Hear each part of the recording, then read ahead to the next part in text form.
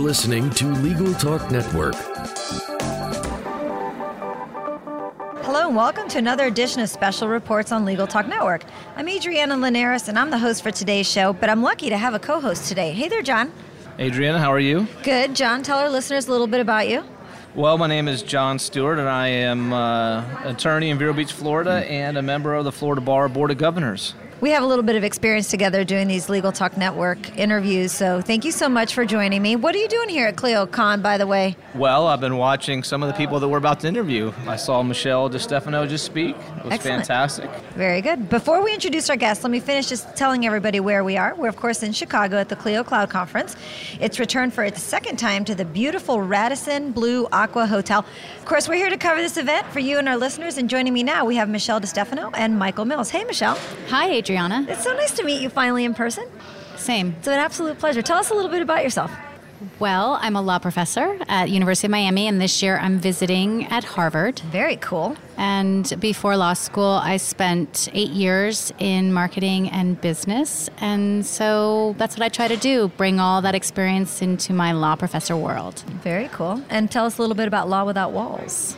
So Law Without Walls is a part virtual collaboratory of about 750 change agents. We've got entrepreneurs, lawyers, academics, business professionals, venture capitalists, all working together to solve law's problems. And you came to speak about Global Law School, moving legal education into the 21st century on the business of law track. Yes. We're going to ask you a couple questions about that in just a second after I introduce our second guest. Hello, Michael Mills. Hello, how are you? It's very nice to see you again after I assaulted you in the hall earlier, just dying to meet you. Well, that's a good thing about conferences. You get to meet people whom you don't know. Yeah, that's really neat. Tell us a some little you bit about yourself and Neota Logic, which is a very cool company. Sure. I'm a lawyer by training. I practiced law for a bunch of years as a partner in a big law firm.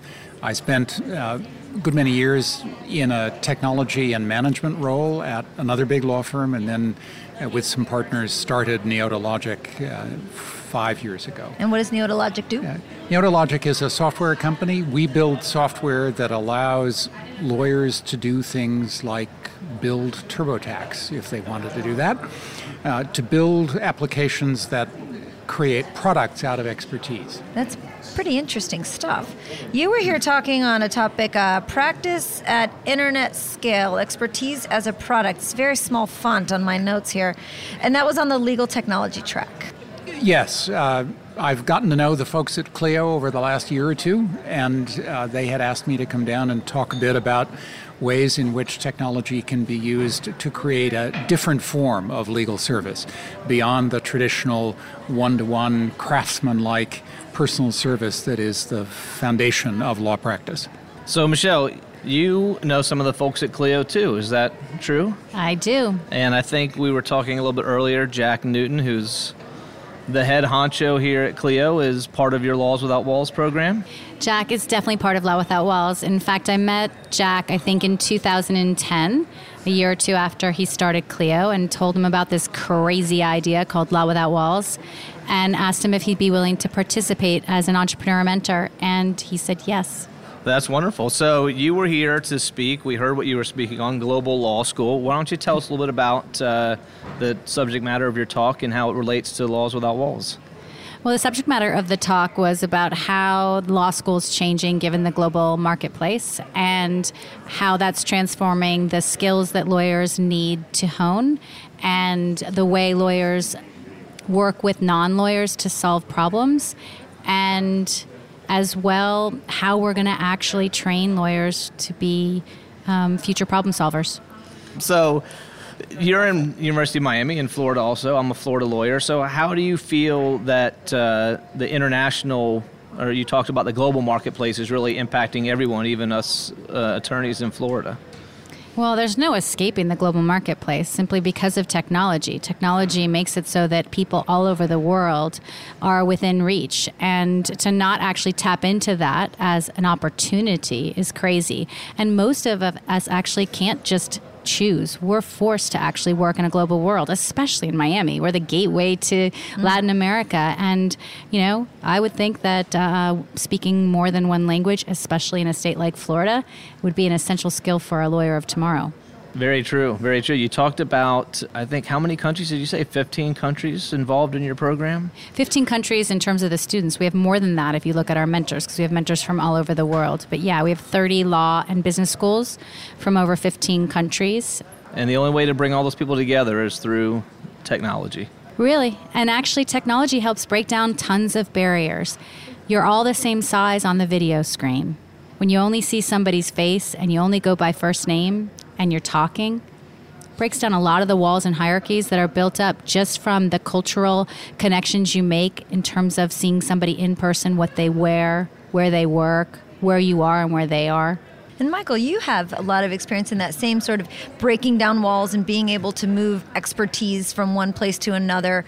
Again, sort of thanks to technology and being able to take one person's experience and help someone else take advantage of that same sort of experience in the things that you talked about during your presentation today. I think there are two geographic dimensions to the way I see technology in the law. One is the collaboration, breaking down walls, allowing people to practice effectively virtually, to allowing large firms to, in fact, function as single firms, which is a difficult challenge for a whole variety of reasons. Even when they're in the same city, that can be hard. In the same building. City, in the same building. Exactly. It's remarkable how many lawyers in modern offices, all stacked up floor by floor in extremely expensive real estate, will spend the day emailing and messaging to each other rather than talking to each other.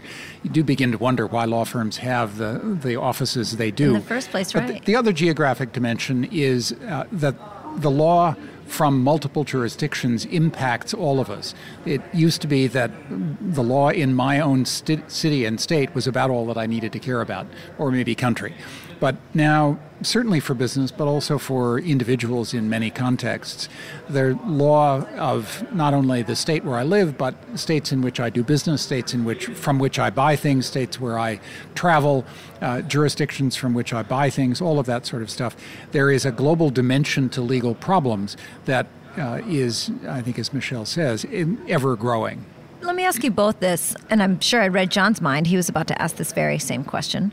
Why do you think it's so hard for lawyers to grasp this? Why are we constantly having to remind them and say these things? What's the problem? What's the holdup? Michelle? I'd say the first holdup is that, I'd say it's twofold. Number one, the only way to get comfortable using technology to collaborate is to use technology to collaborate. And learning new skills and new technologies is at the beginning sometimes a time suck. I don't know if I'm allowed to say that word on the radio, but it takes time to learn it, and it takes time to adapt it, and it takes time to train yourself to use Skype, for example, instead of a conference call. I think the second reason is innovation is a really scary word. It means changing, getting out of our comfort zones. It means doing something different. I don't think it means huge, big changes. As I talked about earlier, I think it's tiny little things that can have lasting value. But the word innovation and the words technology, it's scary. It's pretty scary to lawyers. Maybe they shouldn't be used. I would argue that the technology is often more difficult to use than it should be. And lawyers are practical about deciding whether to adopt technology, and they have a short-term payback curve. If it serves them and will serve them quickly, then they will adopt it, no matter how complicated it is. But I think also that lawyers are by temperament conservative people. All of those studies that have been done of comparing the personalities and behavioral characteristics of lawyers show that we, and there are a number of us at this table who are lawyers, skew very significantly off of the averages of business people generally or people generally. We are more skeptical, more demanding, more conservative, in a whole variety of ways. And we apply that to technology as we do to law practice. And we self-selected to go to law school and to join a profession which is built on precedent and conservatism and the avoidance of change. So we bring to that our personalities and the traditions of our profession. You know, it's funny. It raises the question that, Michelle, that you talked about in your presentation, that in the U.S. we are loath to adopt, but that's alternative business structures. There's maybe, this is a question I'll throw out to both of you as well. I mean, maybe there's value in having non-lawyer professionals in law firms so that lawyers don't necessarily have to get bogged down in technology if that's not their highest and best use. We could start by dropping the term non-lawyer.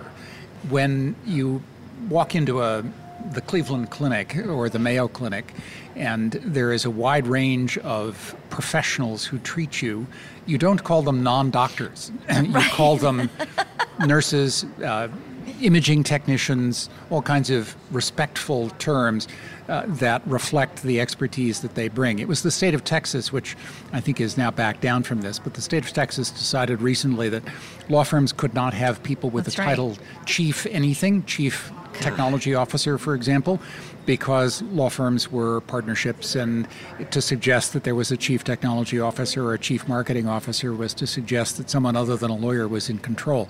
That sort of attitude is so ingrained in the profession that it's very difficult for lawyers to bring to bear the expertise of folks who are not lawyers. So I would say that it starts with law school. I don't think we enter law school as the way you just described lawyers. I think law school beats our creativity out of us. I think... Discouraging. Yes, not all law schools, but I think that change needs to happen at that level and at the firm level in how we train our associates and how we find ways to reward and explore the talents that these future generations bring to our firms. And that's about discovery and embracing all the new generations and changing culture. I'm not sure that lawyers are as conservative as you described by nature. I think by the time they are law firm partners, they are and have a lot of reason to be. But the future lawyers of tomorrow are going to have to be better at taking risks and working alongside with business experts and providing some business expertise, not only law, of their own in order to add value. I don't think that the ABS structure is essential to making that happen. There are good reasons for changing the business regulatory rules around law firms, but I think you can bring other professionals to bear on law practice effectively without going so far as to change that aspect of regulation. Agree. I think it should be done, but that has more to do with capital raising than anything else. We're in agreement there. Well, it also, I think one piece that needs to be brought into this, particularly in the larger states or the states with mandatory bars, you mentioned Texas, Michelle and I are both in Florida, is the state bars. I mean, that's part of it. It's the education at the law schools, but the law schools and the state bars need to work with one another. They traditionally don't, since they're accredited by the ABA, and the state bars need to work with the lawyers. I mean, that's the sort of the three-pronged approach, and the state bars can be a little bit behind the learning curve. I think it's hard, for bar associations to even envision helping with a program like that or some project like that, because sometimes the bars themselves are so behind or, ingrained. Florida's been going through a lot lately and watching the Bar Association wake up, really, that's what's been happening, and start to see how important these changes can be and how effective they can be in helping not just their members, but future lawyers too. It's very hard. And so you're right, John. I don't know why bar associations don't work more closely with the law schools. We have 12 in Florida. Texas must have at least that, as big as it is in California. And it's certainly something I would like to see that gap get a little bit closer.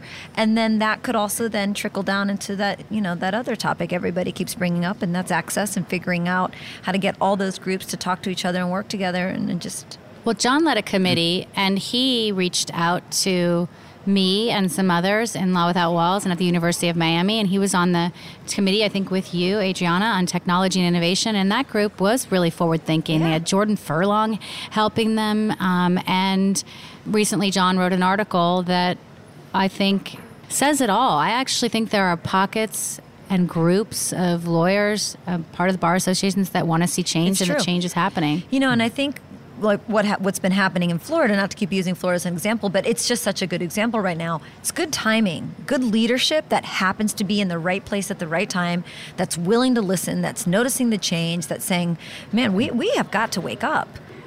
I think that the overall bar is very divided on this.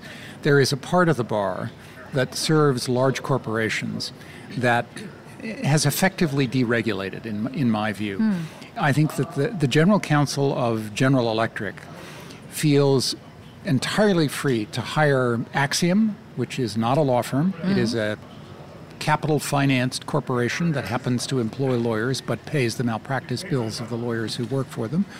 They feel free to hire any of the alternative legal services providers. Those folks are doing work that is, for the most part, indistinguishable from what law firms do. So I have a view that at the upper end of corporate practice, the industry has been deregulated, de facto. Do they know this? They know this. I don't think they've noticed, some of them. They don't notice in the sense that they don't care, because they are able to conduct business in the way that is effective for them, both for the providers and for the buyers of high-end legal services.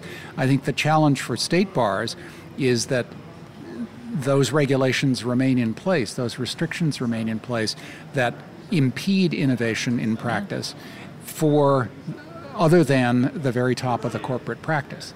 Well, both of you obviously excel in knowledge and use of technology, and since we're on this subject, I imagine Texas is much like Florida, that most lawyers are in small firms or sole practitioners, and frankly, their adoption of technology is, in my opinion, and I'd throw this out to the both of you, is the only bit of education that's going to keep them in business in the future. I would agree with that. And I think there's an available test in a way. There are a handful of key technologies that every lawyer needs to know. And Casey Flaherty, who comes out of the corporate legal space, has created this actually quite clever self-examination. And he wrote a piece recently in which he said he'd been to a couple of law schools because he offers the exam free to law schools.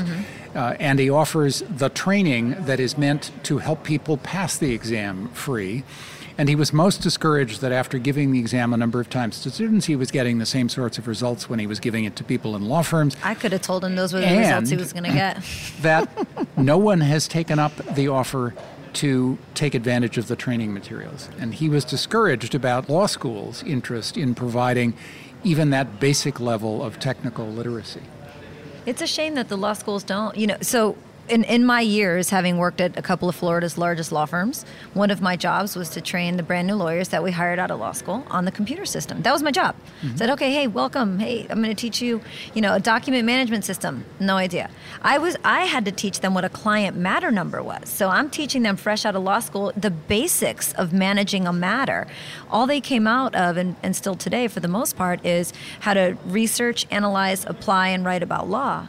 But that's it. And it's, for me, my passion has always been helping lawyers use technology better, and it's very discouraging that that's still how it is today. Clio has done good work with their academic access program. Yeah. They give away Clio to clinics in law schools, and that teaches something about practice management. And a lot of our for the clinics schools to take advantage of it. Well, right? and a lot of the clinics will use it. So we're just started an entrepreneurship law clinic in partnership with Greenberg Traurig, and where Clio is offering to offer their service, and we're looking into that. And I think that in addition to technology training the way we're talking about now, one wonders if lawyers for tomorrow don't need more than that. I mean, should they know how to code?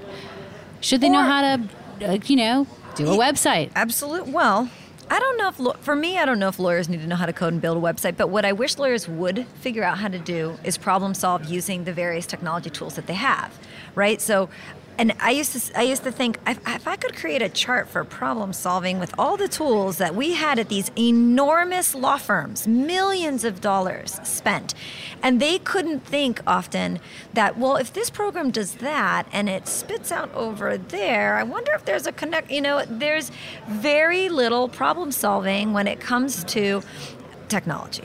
Lawyers are designed to be problem solvers, but they're so short on technical basics that the brain doesn't function that way. I got to tell you, I get a little uncomfortable when we say that about all lawyers. And because I get the opportunity to work with 100 aspiring lawyers from all over the world every year, and another 650 people that are just out of their own hearts giving their time to Law Without Walls to mentor. And they all have to use technology, about 6 or 7 different technologies. And they want to try, and they embrace the frustration and the failure that comes with the trying.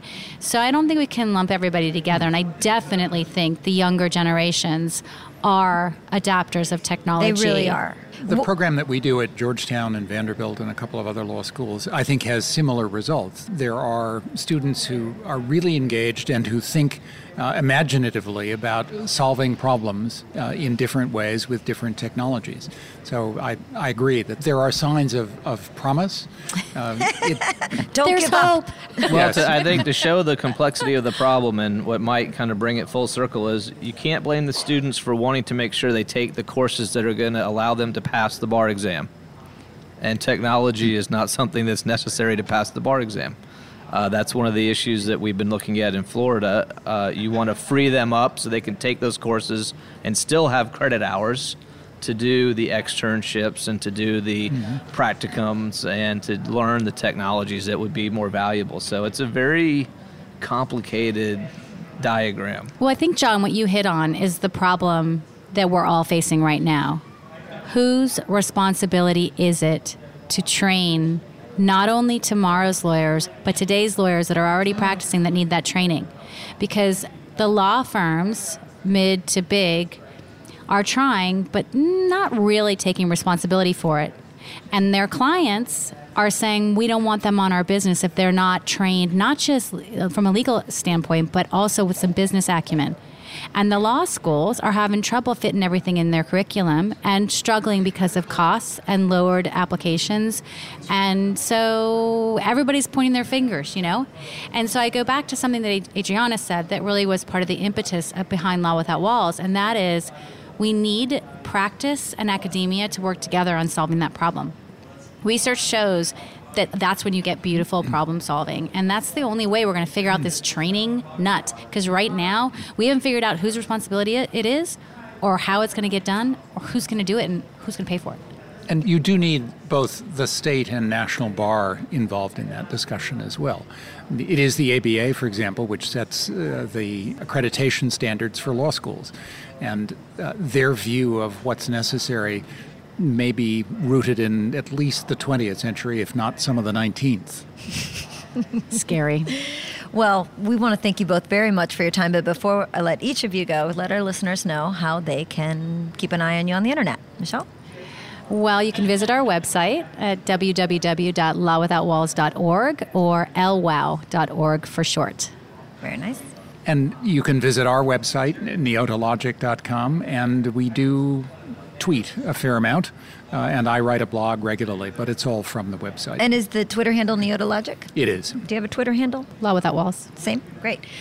John, how can our listeners follow you Do on they the wanna internet? follow me? Yes, they definitely. You are making amazing changes in Florida. Did you all know that Florida is going to be the first state to require technology CLE, thanks to Jon Stewart? I like that. Let's not repeat that until the Supreme Court That's passes it, amazing. and I'd rather not all the Florida lawyers hear that just yet. Well, No. too late, buddy. No, actually, I have been given a card that has my Twitter handle because while I love to tweet, I'm a prolific tweeter, I have no idea what my handle is, so I have it here. It's at _Jon Stewart, because apparently someone else had borrowed the name Jon Stewart prior to me. There's So only that one is- Jon Stewart in our lives. I know. Well, thank you both so much. We really appreciate it. And Thank John, you for the invitation. you're very welcome. And John, thank you for being my co-host. Thank you. It was fun. This has been another edition of Special Reports. I'm Adriana Linares, signing off from Chicago. Until next time, thank you for listening. The views expressed by the participants of this program are their own and do not represent the views of, nor are they endorsed by, Legal Talk Network, its officers, directors, employees, agents, representatives, shareholders, and subsidiaries. None of the content should be considered legal advice. As always, consult a lawyer.